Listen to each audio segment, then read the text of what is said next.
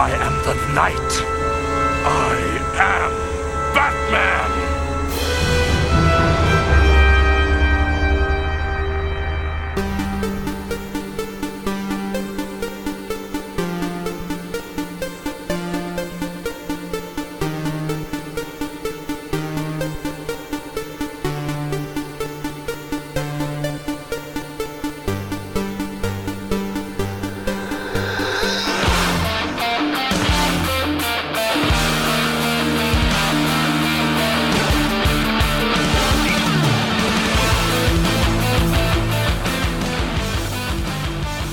Hey everybody, welcome to the Geek Generation. I am your host, Rob Logan, and instead of a normal episode this week, we are releasing 2 recently recorded panels over the course of the week.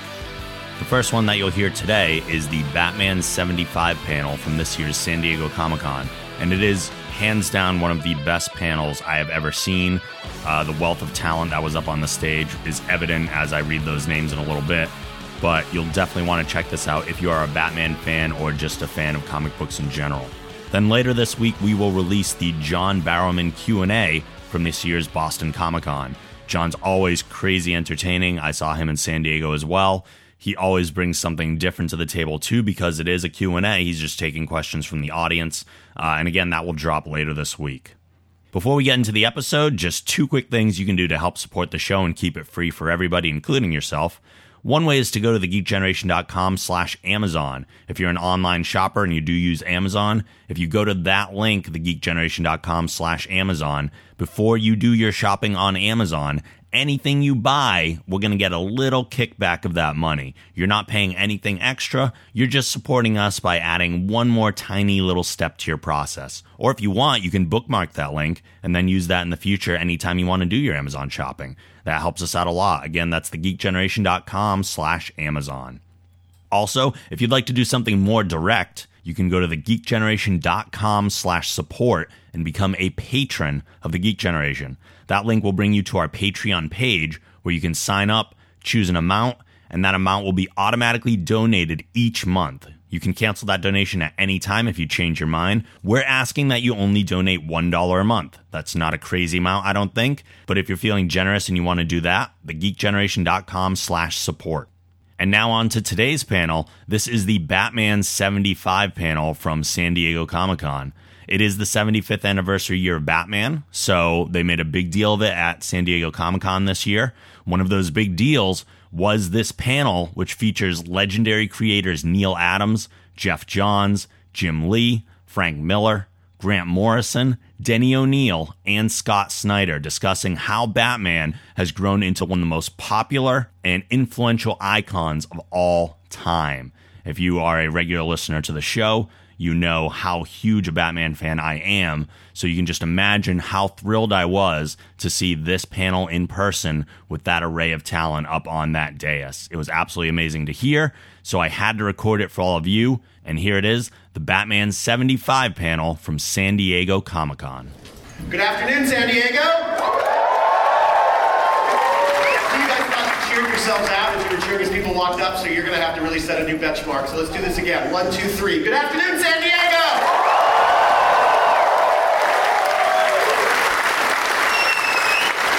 My name is John Cunningham. I work for DC Entertainment. I am your moderator today for the Batman 75 panel. Is that why you're all here?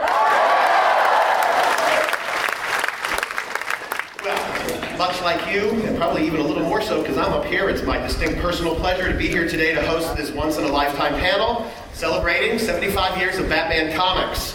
Since precisely no one sitting here today is here to hear me, let's get onto it and introduce this panel. Our first guest to my left is truly a legendary figure in the history of comics. He is perhaps best known for his 1970s run on Batman titles, a run that focused on Batman as a vengeful, obsessive-compulsive, and was described aptly by one critic as, quote, an act of creative imagination that has influenced every subsequent version of The Dark Knight. In the 1980s, he became the group editor of the Batman family and titles, overseeing the iconic Nightfall, among other great books. He served Matt Cassidy until 2000, more than 2 decades spent in the service of Batman. Please welcome Mr. Denny O'Neil.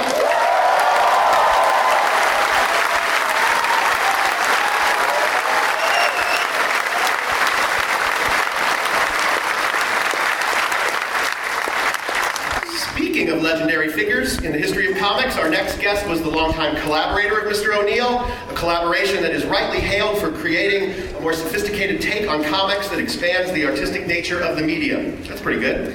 Their work on Batman re-established Batman's dark, brooding nature and the noir look and feel of his world that stands to this day. He returned to the character in 2010, writing and illustrating the mind-bending Batman Odyssey. Please welcome Mr. Neil Adams.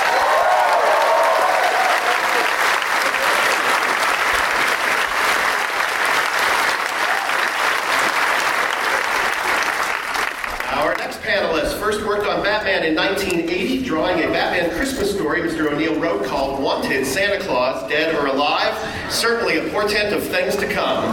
In 1986, DC Comics published his classic Batman, The Dark Knight Returns, which he wrote and illustrated, and Comics as Literature was born. In 1987, he and David Mazzucchelli launched the landmark Batman Year One of the core Batman titles to this day.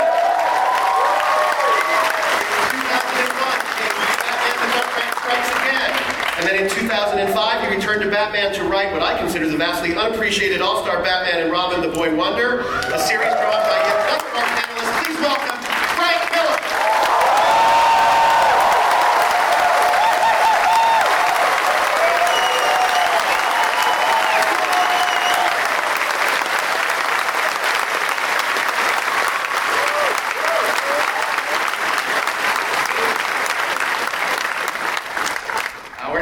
Made his Batman debut in 1989 as the writer of Arkham Asylum, A Serious House on Serious Earth, which was painted by Dave McKean, which became one of the best-selling graphic novels of all time.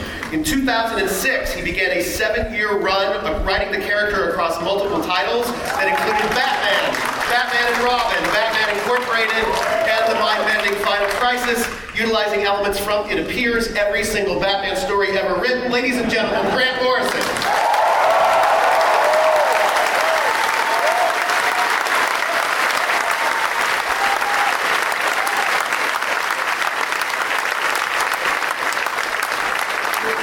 In 2003, our next guest collaborated on a 12-issue run on Batman with writer Jeff Loeb entitled Hot. It is now one of the core Batman backlist titles. In 2005, he teamed with Frank Miller on the aforementioned all-star Batman and Robin the Boy Wonder. He's now just the co-publisher of DC Comics, Mr. Jim Lee.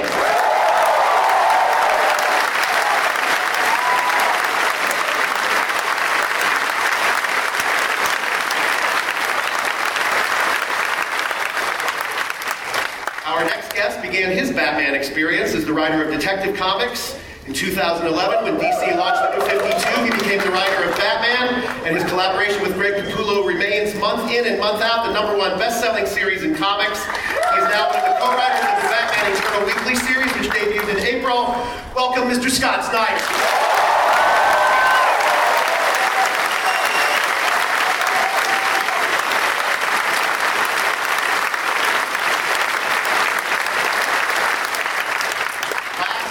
The dais, and far, far from least, our final panelist has 2 significant Batman projects on his more than impressive resume. In 2012, he and artist Gary Frank created the original graphic novel Batman Earth 1, which was a multi-week #1 New York Times bestseller. In his current job as the chief creative officer for DC Entertainment, he is responsible for what will be this fall's hottest new show, Monday nights on Fox, a little show called Gotham. Please welcome Mr. Jeff Johns.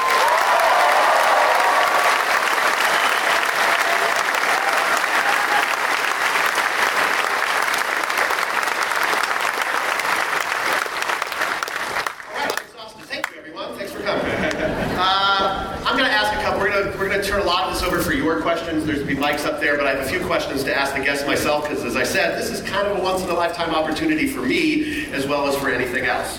So first off, a question for all the panelists. It seems to me it's one thing to have the opportunity to come here and celebrate 75 years of a beloved comic character, but Batman is arguably at his cultural apotheosis right now.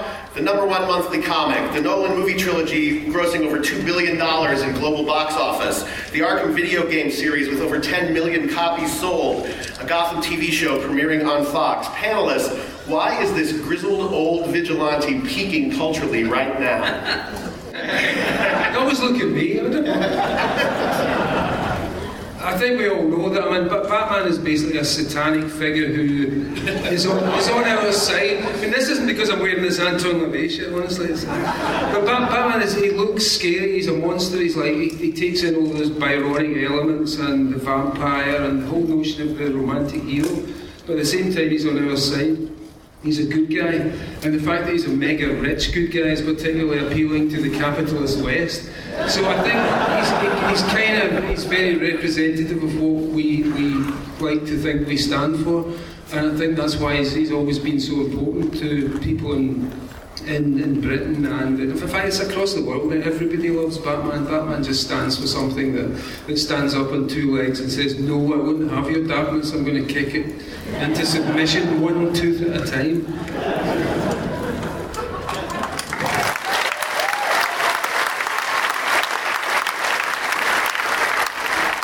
I'm curious, Neil and Denny, you guys, all those years ago working on this, Batman was a big deal back then. Did you ever imagine it was going to grow to where it's at now?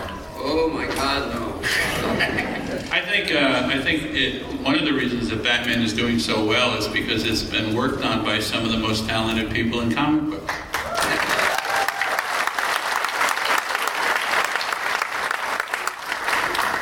This whole thing became respectable while my back was turned. I mean, when we started in comics, we were half a step away from pornographers in the general. I had a mother-in-law who wouldn't tell people what I did for a living. And somewhere along the line, it got recognized for what it has always been. An art form, one that has had a very rough growing up, but it has never been anything less than an art form. A famous science fiction writer when asked that, or told that science fiction was garbage, said 90% of everything is garbage.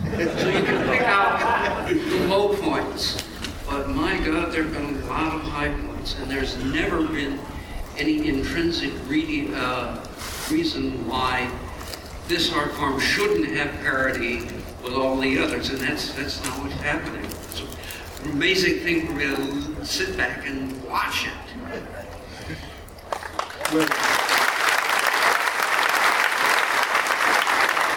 And part of that watching it, as I comment, is that Batman, given that he's as far as I know, older than any of us here, he took on the character of a folk legend and became the body of a creative collaboration that spanned generations. I mean, I remember when I was a kid discovering Neil and Denny's Batman, and all of a sudden I woke out of that fever dream I was in about the Adam West show, and I really realized that what they contributed, even from Neil's touches of taking scripts that were written to be set in daylight and setting them at nighttime, brought back the character as to who he was. So, I've got to give my props to these guys because I never could have done Dark Knight without them.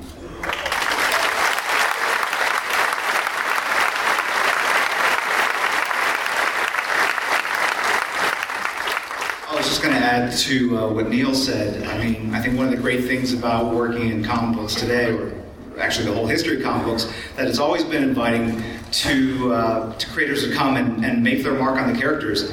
I don't think early on anyone knew what these characters would eventually become, so there wasn't a lot of, they weren't worried about experimentation. They really invited people to come in and play around with the costumes and add things to the mythology. So you had all these different Batmobiles, and the costume would change, and the length of the ears would go up and down, and there was never a style guide given to a creator to say, hey, it has to be done exactly this way, and you can only tell these safe kind of stories. And to the testament of all the people that are on the stage, they went and did their take on the character, and that's what's kept it vibrant and fresh and modern, even over 75 years. Excuse me, there's also the fact that Batman is sexy. he's the good guy who dresses up like a bad guy and throws people through windows. And so he does strike terror into criminals' hearts. And his motivation is so simple that the fact that this, what could have been just a normal rich kid, turned himself into the pinnacle of a human being, even though he dresses funny, is part of his appeal. There is one little thing that we do tend to forget about Batman. When the comic book business began to do superheroes, when Jerry Siegel and Joe Shuster created Superman, and DC Comics and all the other publishers told their artists and creatives to draw things like and write things like Superman and make superheroes. Even though Bob Kane created Batman and Bill Finger created Batman.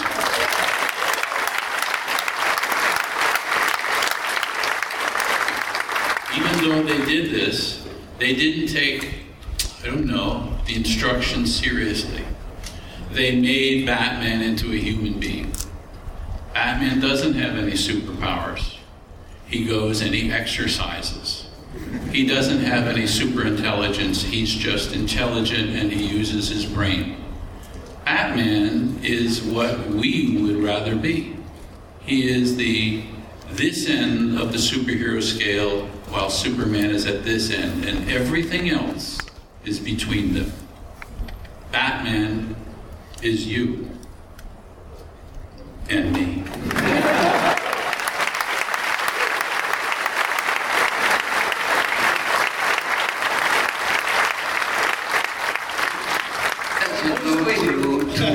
Fledgling writers in the audience, I've written both Batman and Superman, and for a stretch simultaneously.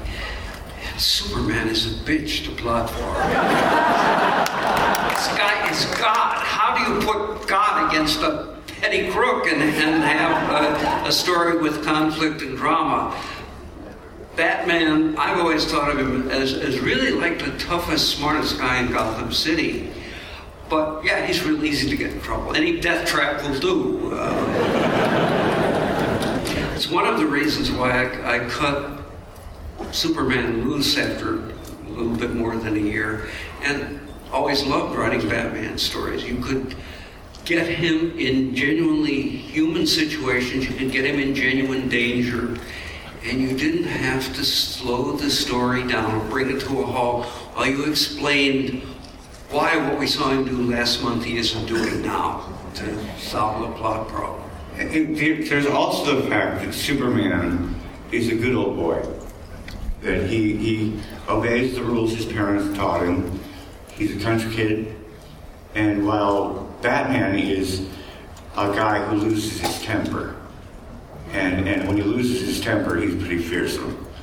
So the comparison between the two characters is, there's a broad gulf between them, as Neil said,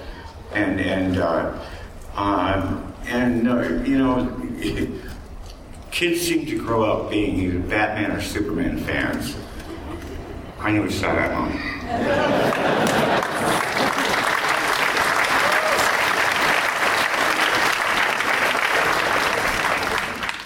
Another element is the iconography. He looks like a demon. I mean, he looks like he stepped off of a medieval painting of the devil. And we are fascinated with evil, and here is a guy who looks like the devil, but he's on our side. It's a way of having your cake and eating it. Confronting what scares you, and then being reassured that it'll be okay.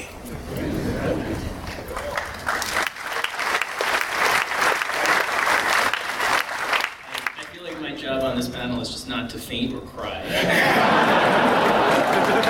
Cry. You write Batman, you don't cry. But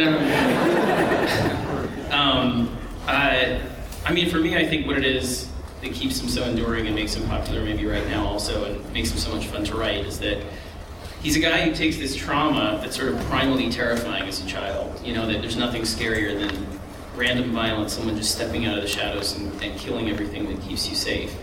and he turns it into an engine to make himself this kind of strange pinnacle of human achievement, and then he does this crazy thing, because it's nuts. I mean, he goes up and he says, I turn myself into this thing that you see swinging through the sky, and makes no sense at all, like no effing sense, to dress like a bat and put myself out there as a target and suffer these criminals and all of this stuff. But if I can take that terrible thing that happened to me and transform myself into this almost comically larger-than-life symbol of achievement, I think, then you can overcome the kind of terrifying things that are happening in your life. So as much as he's also a figure of terror, and that's all the fun for me, I mean, writing him, and I think that's one of the best things is he's terrifying and he's sexy and all of those things, but he's also incredibly inspiring in that way. And I think as much as he kind of terrifies the bad guys of Gotham, he also, especially, when you're going through a hard time in your life, I think for me as a kid in New York City, you look to Batman to be able to say, I'm going to be defiant, I'm going to do the crazy thing that everyone thinks I can't do. And in that way, he's a pinnacle of achievement and inspiration too. So I guess that's to me at least what makes him so endlessly interesting. I guess that sort of bumped up against his mortality and the things that he knows are coming, the terrible things that he knows are coming in terms of the frailty of his own body and all of that, and makes him endlessly rich and interesting. Yeah, but he also runs around with a little kid in bright tights who's a living target. And also, for decades on end, he had a big, stupid yellow circle around his back. Which, among my proudest achievements as a professional, was getting rid of that goddamn yellow.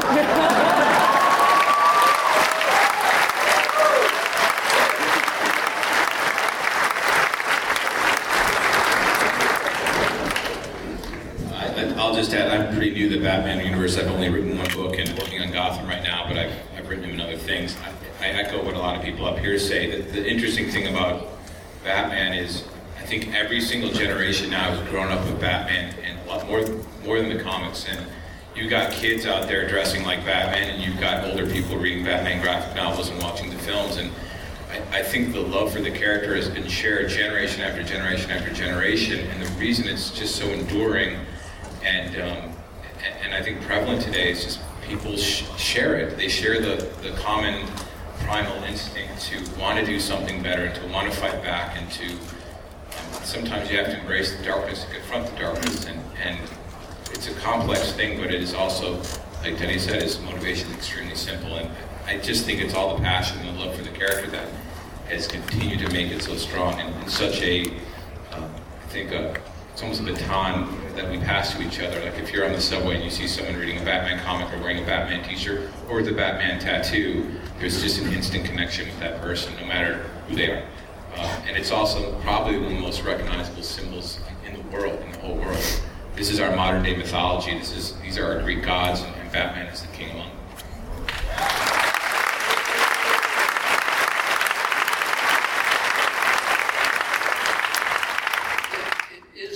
To speculate why the world has adopted Batman as opposed to Superman, or conceivably now Spider-Man.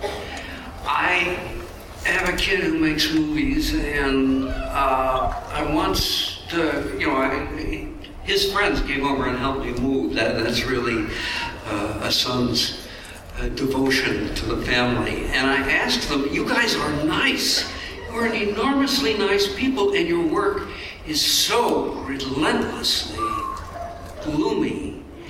And somebody said, well, it's because we grew up in a world that's not really very safe. And it's true. When I was 7 years old, I got on the bus and I went 15 miles in the downtown St. Louis, and by myself. I did that a lot, and my parents weren't being irresponsible. It was a normal thing to do.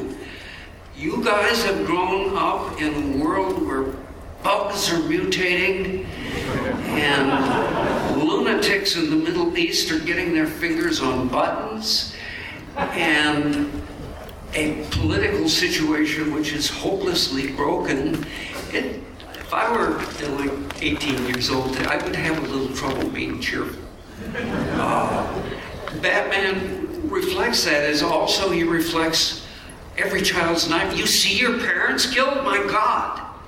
That's the worst thing a kid can imagine. And again, it's confronting your deepest fears. He does that. So if he didn't exist, some canny marketing guy would have to create him, because he's really a perfect character for the world we live in.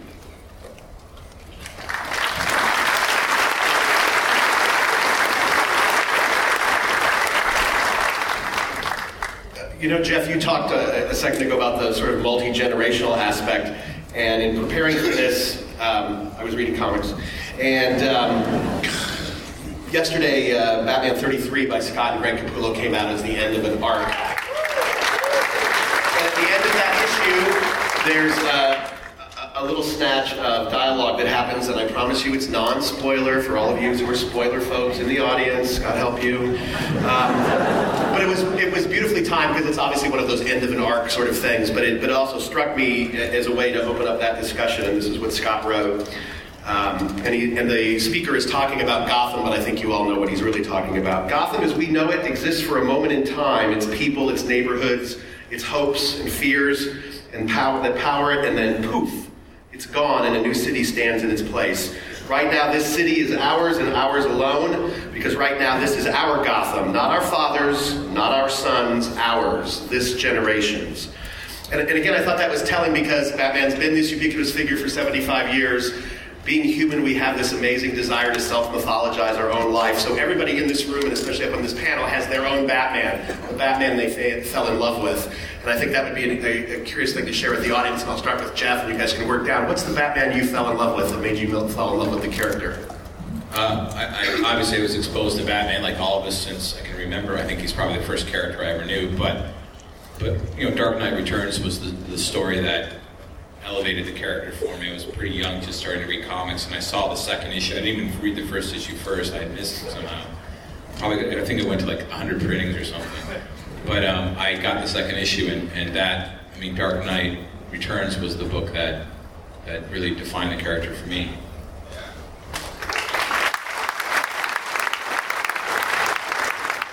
Yeah, I mean, it's strange how Batman was always there. I mean, I remember rushing home to watch the Batman 66 show and not realizing it was campy. You know, it was like, I thought it was so serious in life and death. That show. And Tusi and everything was very dire. But, I mean, for me, growing up in New York, it was, you know, Dark Knight Returns just changed my perception of what a superhero book could be. And then on top of that, year one, because it suddenly Batman was walking the streets that were around me. I had never seen the city as I knew it sort of portrayed as Gotham. And, you know, there was graffiti, and there was urban decay, and there were gangs, and there was violence, and all that stuff. You know, I wasn't allowed to go to Central Park. I couldn't ride the subway. My parents were very overprotective. But to see Batman living in the immediate, terrifying world, and to suddenly take that world on, it was transformative. You know, and it was totally transformative. So that was, for me, I think, the moment I realized you could take a superhero comic a superhero that belonged to everybody and shared public property and that we all love, and make a story that's so intensely personal and immediate and contemporary all at once. So that sort of opened my eyes to the possibilities, I think, of writing that.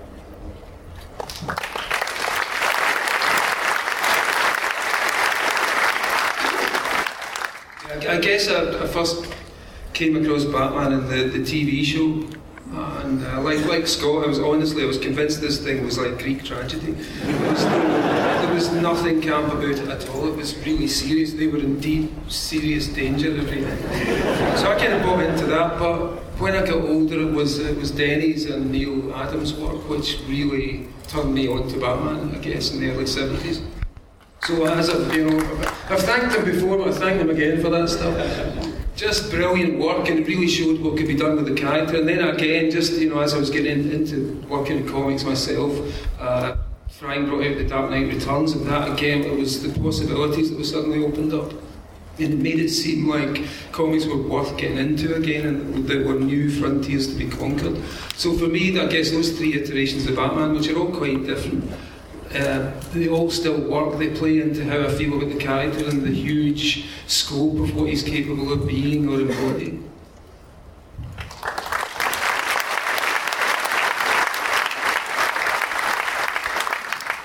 I think you're going to find everyone kind of pointing to a lot of the same work. Certainly, 1986, Dark Knight Returns, I was a senior in college. It inspired me to become a professional, want to get into comics. And I've embarrassed Frank. I think the first 3 meetings we had, I literally was doing remember the time when Bruce Wayne, he cuts off his mustache in the shower, he doesn't realize it? That was so cool. Remember that scene where they're talking on the cliff and Superman? So I did a lot of that, and on All Star Batman and Robin, I said to Frank, we should bring back the yellow oval, and he bitch slapped me, and I said, no, we're doing the goddamn Batman. And so getting to work with Frank, really kind of closed the loop for me, because that was so inspirational early on in my career.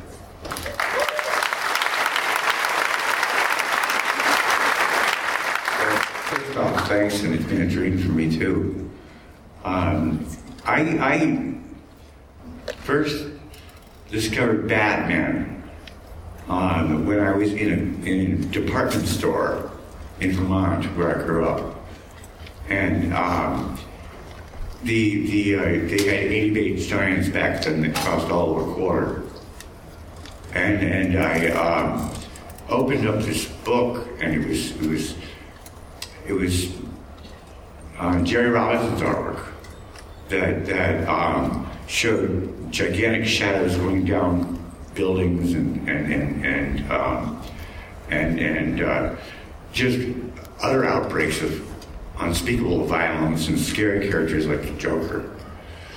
And I fell in love on the spot. However, that love kind of faded over time as he became more and more bland. And it wasn't really until Danny and Neil took over that I started realizing that the character had not just a legacy, but a future.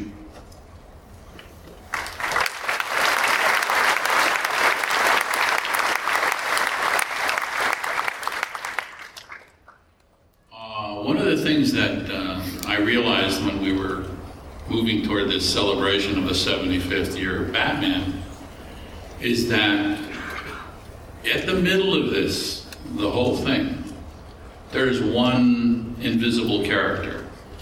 And he's on the stage with us, and his name is Bruce Wayne Batman. The rest of us are circling around him. The rest of us are trying to tell his stories. But in the middle, like Sherlock Holmes, who is brilliant, like Sherlock Holmes, who is physically able to take an andiron and unbend it, even after a villain bends it, there is a Batman who we all know, and we are all interpreting our way. But at the center of it all, the thing that we circle around is Batman. He almost seems real. For some reason, none of us get him 100% wrong. In fact, we all get him right. We all get it. He works at night. He's brilliant. He wears a costume. He has gadgets. He has toys. And he does all this stuff that we wish we could do. And he's standing right here, and what we're doing is circling around him, telling his stories. But in the middle is Batman, and he's almost real.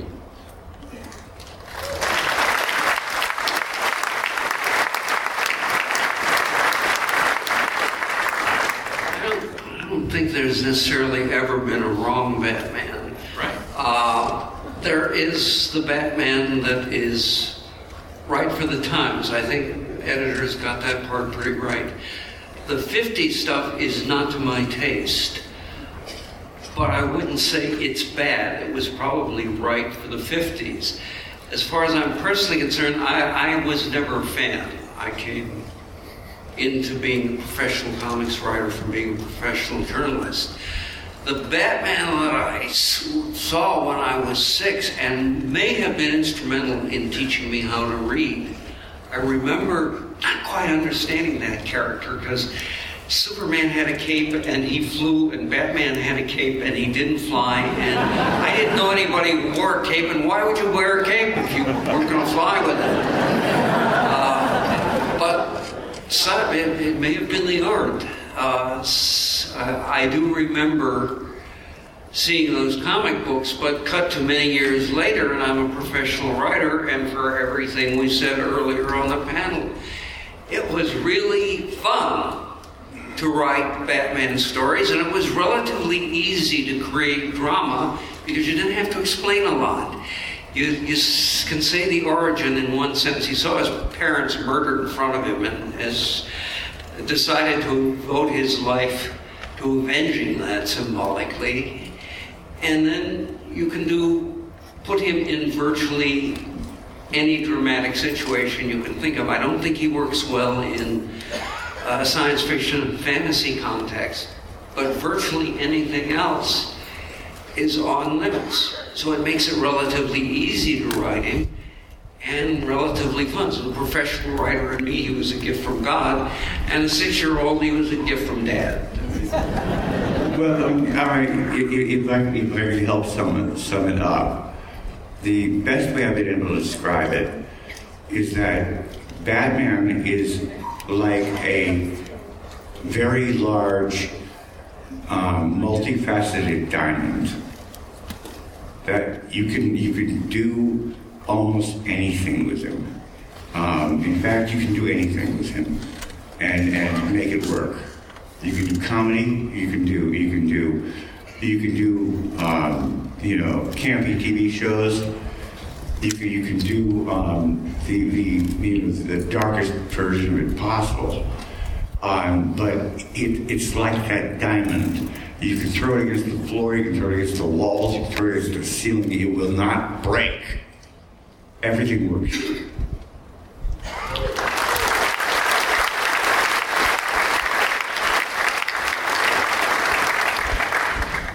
Sort of implicit in my question about generations and what in the generations of the people up here on stage make Batman their favorite. I think, again, implicit in that question is that it will keep going forward.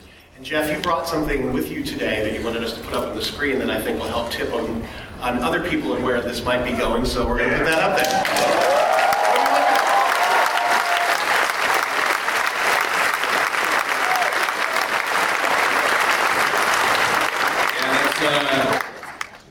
That's from a movie.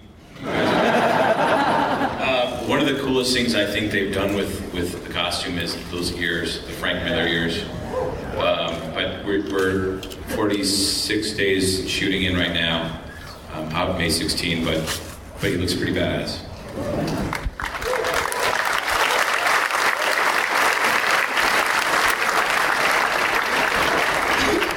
One of the things we see a lot now, again, and it's even interesting in some of your answers that it wasn't even a comic book that made you a Batman comic fan, that obviously the nature of the TV show went that way. And again, I read in researching for this a quote that Grant gave when he was promoting Batman Inc., and he was talking about the Arkham Asylum game. And he said, when I played that game, it was the first time in my life I actually felt what it was like to be Batman. We are now the heroes and we can look through their eyes. Does that imply to you, Grant, or to everybody on this panel that there is as limitless a future for Batman as his past seems to be unlimited? Definitely. I mean, I think based on that game, I mean, not so much the second games, which I didn't quite connect with as much, but the first game was so immersive, the sense of experiencing hallucinations or the physicality of Batman, crawling through little tight holes or, doing your detective work. I thought it was so close to the experience of Batman. And obviously, as we know, technology is improving in its immersive capabilities. So I think it won't be long before we can actually have full-on, 3D experiences of actually wandering through Arkham Asylum, even if it's only our own bathrooms and kitchens. They can be cunningly disguised. So I should stop working out, is that what you're saying? Yeah. So no, I definitely think, Batman's future is assured. It's like Sherlock Holmes, or King Arthur, or Robin Hood. Batman will continue to be independent. It's anybody here who sits at this panel and says there's no future for Batman or it's limited is declaring himself old.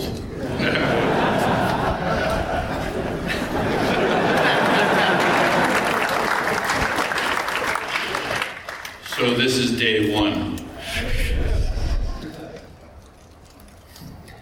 Okay, we have about 15 minutes left. Our friends here have put a microphone up at the front. We would be happy to take a few questions from the audience. I have brought a few prizes that will be awarded to award-winning questions as deemed by me. All of the prizes, of course, Batman-oriented. No running. We'll get through as many as we can in the next few minutes, but let's have our first question up. Yes, sir. How you doing, everyone? First of all, this is crazy to even be talking to you. I mean, some of my absolute favorite comic writers all in one place, so thank you all for being here, first of all.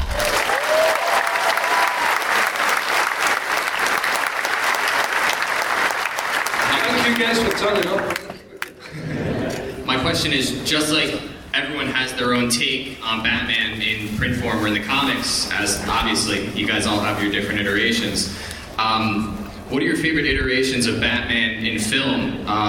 Or do you not like any of them? Do you think anyone's gotten it right? Or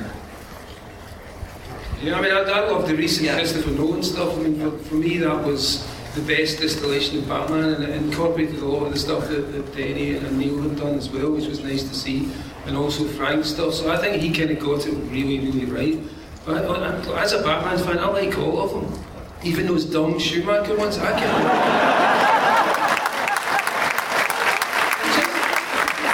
No matter how many bullets you put in the guy, you can't kill Batman. So I like them all. Yeah, I can answer that in 2 words. Christopher Nolan. I created one of the characters in the first and third Nolan thing, and so you would expect me to be pretty picky about it. And about halfway through that script, I thought, my God, he's doing it better than I did. He really gets this character, and why the hell didn't I think of this shit? He is a man who has great respect for the source material. That's not always been true, and a master of his own craft.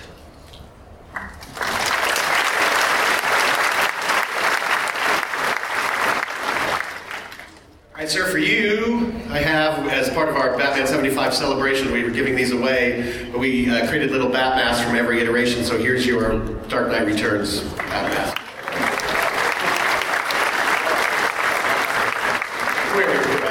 Next question, yes, sir. Hi, my name is Ken, and first, just watching all you guys are great, you're masters in your craft. I just love you guys. And we're in awe of you. Thanks. The question is, Batman... I'm not.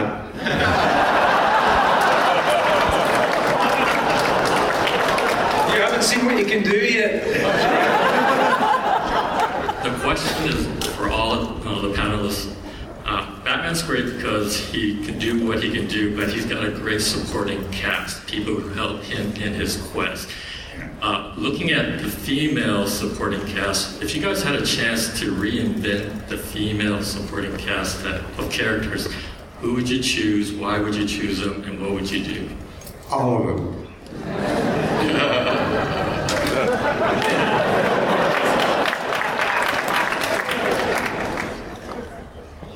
Yeah, all of them. I agree. They're boring. I'm sorry, boring. I actually think Barbara Gordon's a pretty amazing character. And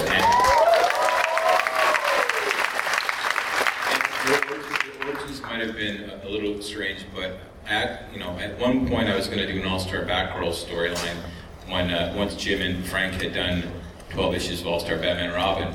No, I actually have the script on my computer sitting around, so it never happened. But I think Barbara Gordon's, they've done some great stuff with her in the books and stuff. But just like her origins were, I think, from the show, and it was a little campy. But I just think the daughter of Commissioner Gordon, who is so in tune with Batman, sees that and wants to kind of connect with her father and do her own thing. So I think it's an interesting story.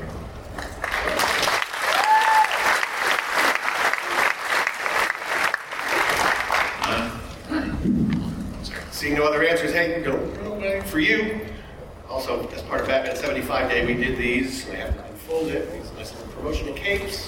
Comic store, but I got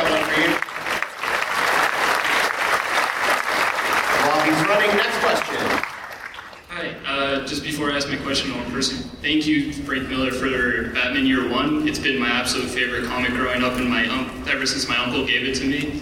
And overall, thank you so much for that, because it's fantastic. My question is, I know a lot of you, whether you worked on it for a short time or a long time, all of you have written so many stories for Batman. I'm just wondering, what is your personal favorite story arc that you've done, and why? My personal favorite of the story work I've done, I leave it to you. I can't really pick one. I love the character. I love the various permutations he goes through, and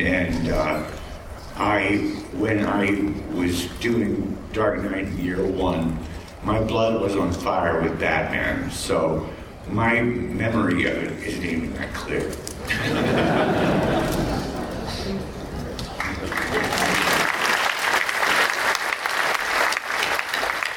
Who else wants to tackle that one? Denny and Neil, what was any favorite story you want to talk about? Well, I'm reluctant to even, I don't reread published work unless there's a need, a continuity question. I think there have been about a dozen that I take to the grave with me. But I kind of tend to like them for different reasons. One was we actually succeeded in doing an Ellery Queen type detective story. So just on a craft level, that was nice. But maybe not a good idea to spend too much time looking at the past. Yes.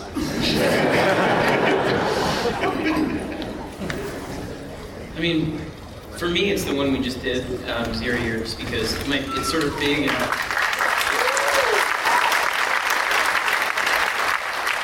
it's big and sprawling and all of that, but I feel like it has, for me, it's an attempt to, even if nothing can kind of touch the hem of what these guys have done, it's an attempt on our part to do a story that tries to live in the spirit of something like Year One, and also it has pieces, I think, of what the stories that I've loved by Grant and by Denny. And one of the weird thing is, by the way, like, Gotham is such a scary place, and, you know, it's so intimidating, the stories that have been told by these guys for someone like me coming onto the book.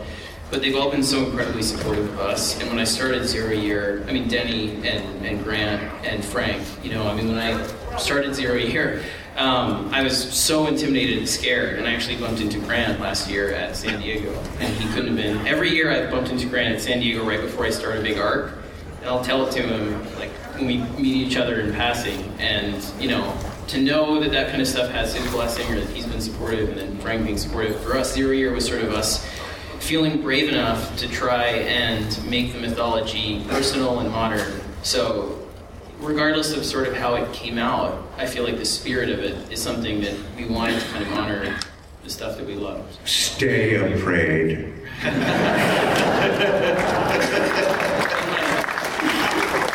These are the conversations we had while working on All-Star Batman and Robin. He'd call me these messages. That's...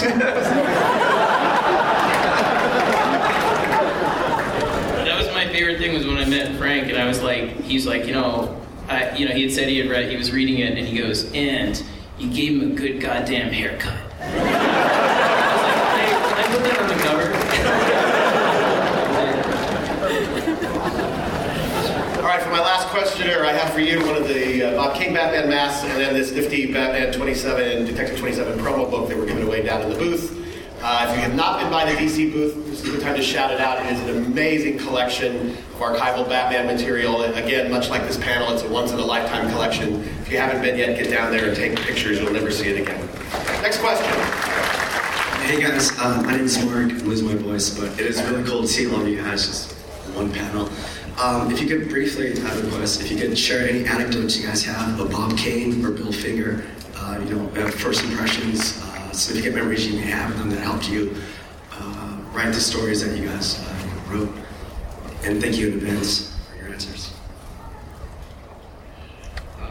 You didn't hear the question. He was asking me if you had any memories or anecdotes about Bob Kane or Bill Finger. I remember meeting. Yeah, it really is beautiful, beautiful weather out here. Yeah, I will. We talked on another panel about Bill. He was a kind man. He was a gentleman. He was one of the first people to understand how to write for comic books. He understood it's not a script. It's not a screen. It's not a proscenium. It is an 8.5 by 11 page.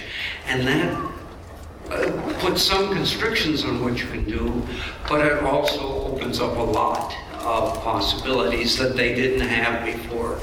Bill kind of knew that from the get-go. You look at those early comics, and those guys were mostly from the pulps, and they were used to writing for a print format. And as for Bob, well, as I said, there's such glorious weather. I love coming back to San Diego. I'll tell you about my one encounter with Bob Kane, which is where, which was here in San Diego, where he was quite bewildered by Dark Knight, and mainly asked me why that woman has swastikas on her butt.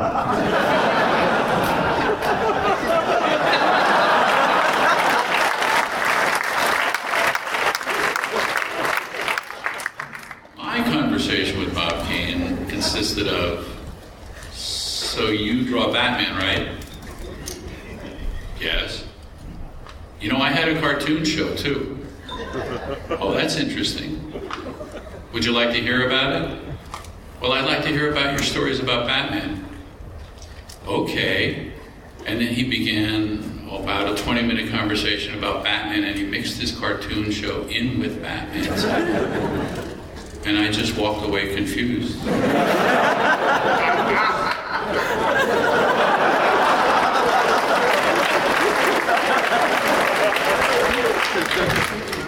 Mr. Neil Adams, always out to top me. That's because I think you turned Bob's light out. Someday somebody's going to write a Cavalier and Clay type novel about Bill Finger. It's a kind of a great American tragedy. It gross injustice, but it's been explained to me how it happened, and I now understand that it wasn't malice on anybody's part, at least not back in 1947. It was the world they were living in. It was copyright, work for hire stuff as then interpreted. And I think that Bill was basically a shy man who wasn't going to beat his chest and demand his rights. And it's also good to think about him as a writer, because his work is really great. If you read those Batman stories, he turns the concept around again and again and again, and he does it for like 20 years, and he just keeps finding new ways of talking about Batman. And also he came up with the word master fiend, which was his description of the Joker, and I think somebody's got to name their band that right now. Master fiend is the greatest word in the world. And it was made up by Bill Finger.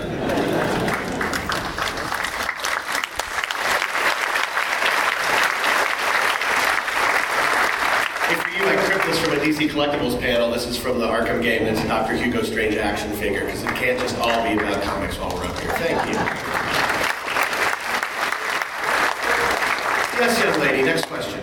So, if there's this, spirit of Batman that we're all circling around, what do you think is what version of Batman through all the comics and through all the films, what do you think represents this spirit of Batman most of all?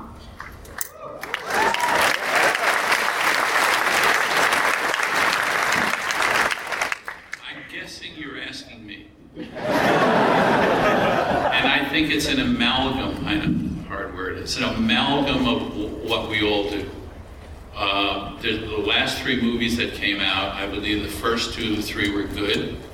I liked the 3rd one, but I thought it wasn't exactly Batman. And I'm hoping that the people who make the films take a little more armor off of him, or make it out of something where we can see his muscles. and stop making masks that make his face look like this, and allow him to turn his head with cloth, because you know what, when you're fighting, you do have to turn your head now and then. So I think that we haven't found it yet. I think that we've sort of found it in comic books between all the artists that you've seen, and I think in film we haven't quite done it yet. I'm hoping that the people who are doing it now will be able to do it. I know nobody asked me about Ben Affleck, but you know what? I think he's terrific.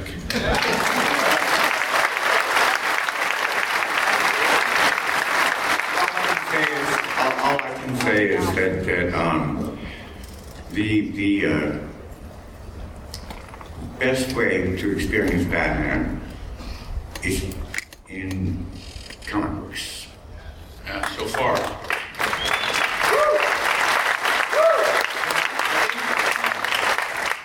At least we don't do nipples. I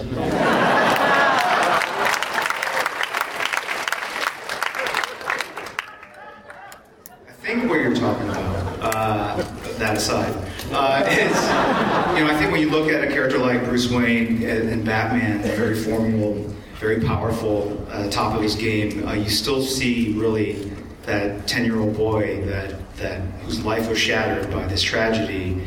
And if anyone's a parent or has loved ones, you can't help but feel strongly sympathetic and want to hug that little boy.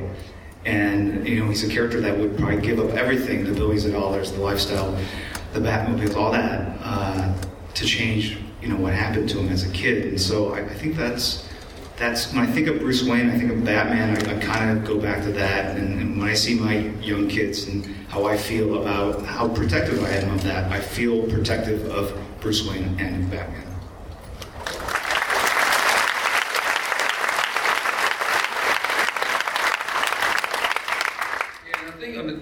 To me, Batman is all the versions of Batman. I know you're asking for one of them, but I think you have to look at all of them together, because like a person, sometimes they're happy and sometimes they're sad and sometimes they're angry and sometimes they're funny.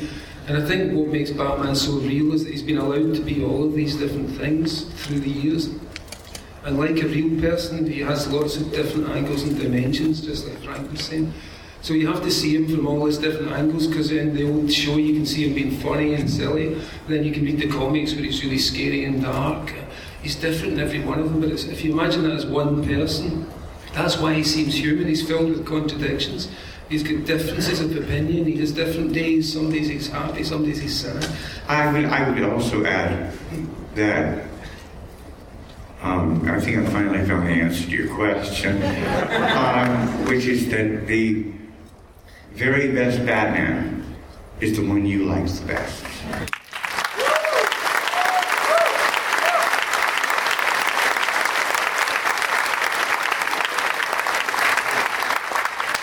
There have been about 5, maybe 6 fairly radically different interpretations, and ain't none of them wrong. If you love it, enough said.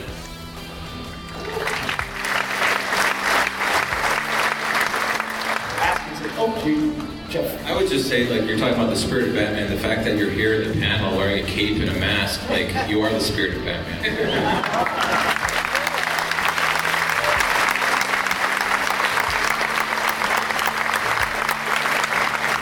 All right, we've reached the end of our time. A young lady, for asking such a great question, I'm going to give you a Batman cape to augment your already wonderful outfit. Guys, this has been an amazing experience. Thank you all so much for coming.